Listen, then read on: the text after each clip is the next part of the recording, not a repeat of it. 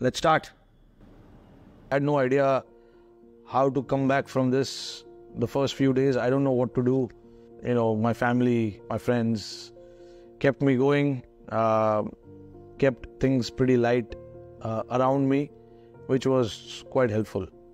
It wasn't easy to digest, but yeah, life moves on. You have to move on in life. But honestly, it was tough. It was not so easy to just move on. I've always grown up watching 50-over World Cup, and to me that was, the ultimate prize, the 50-over World Cup. So we've worked all these years, for that World Cup, and it is disappointing, right? If you don't get through it and you don't get what you want, what you've been looking for all this while, what you were dreaming of, you get disappointed and you get frustrated as well at times. I thought we did everything we could from our side. If someone asked me what went wrong, because we won 10 games, and in that 10 games, yes, we made mistakes, but that mistakes happens in every game that you play. You cannot have a perfect game. You can have a near perfect game, but you cannot have a perfect game.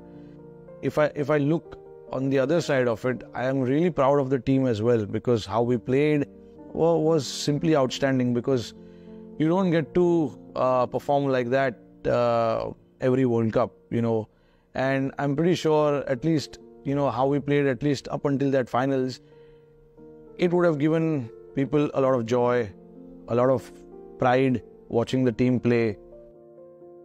After that finals, it was very hard to get back and start moving, which is why I decided that I need to go somewhere and just get my mind out of this.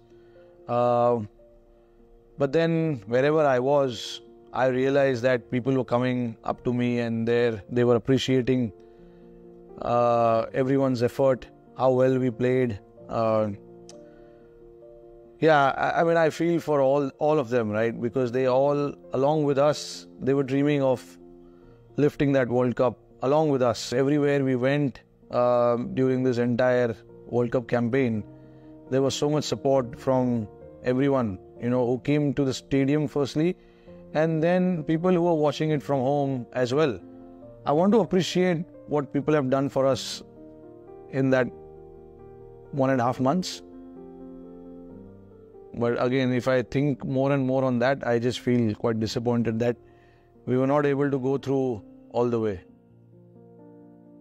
For me to see, people coming up to me and telling me that they were very proud of the team, made me feel really good to a certain extent. And along with them, I was healing as well, because I felt, okay, this is the kind of things that you want to hear. When you meet people, when they understand what the player must be going through, and when they know these kind of things, and not to bring out that frustration, that anger, it means a lot, for us.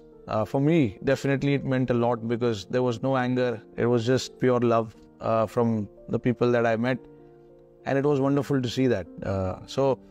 It gives you motivation to get back and start working again and look for another ultimate prize.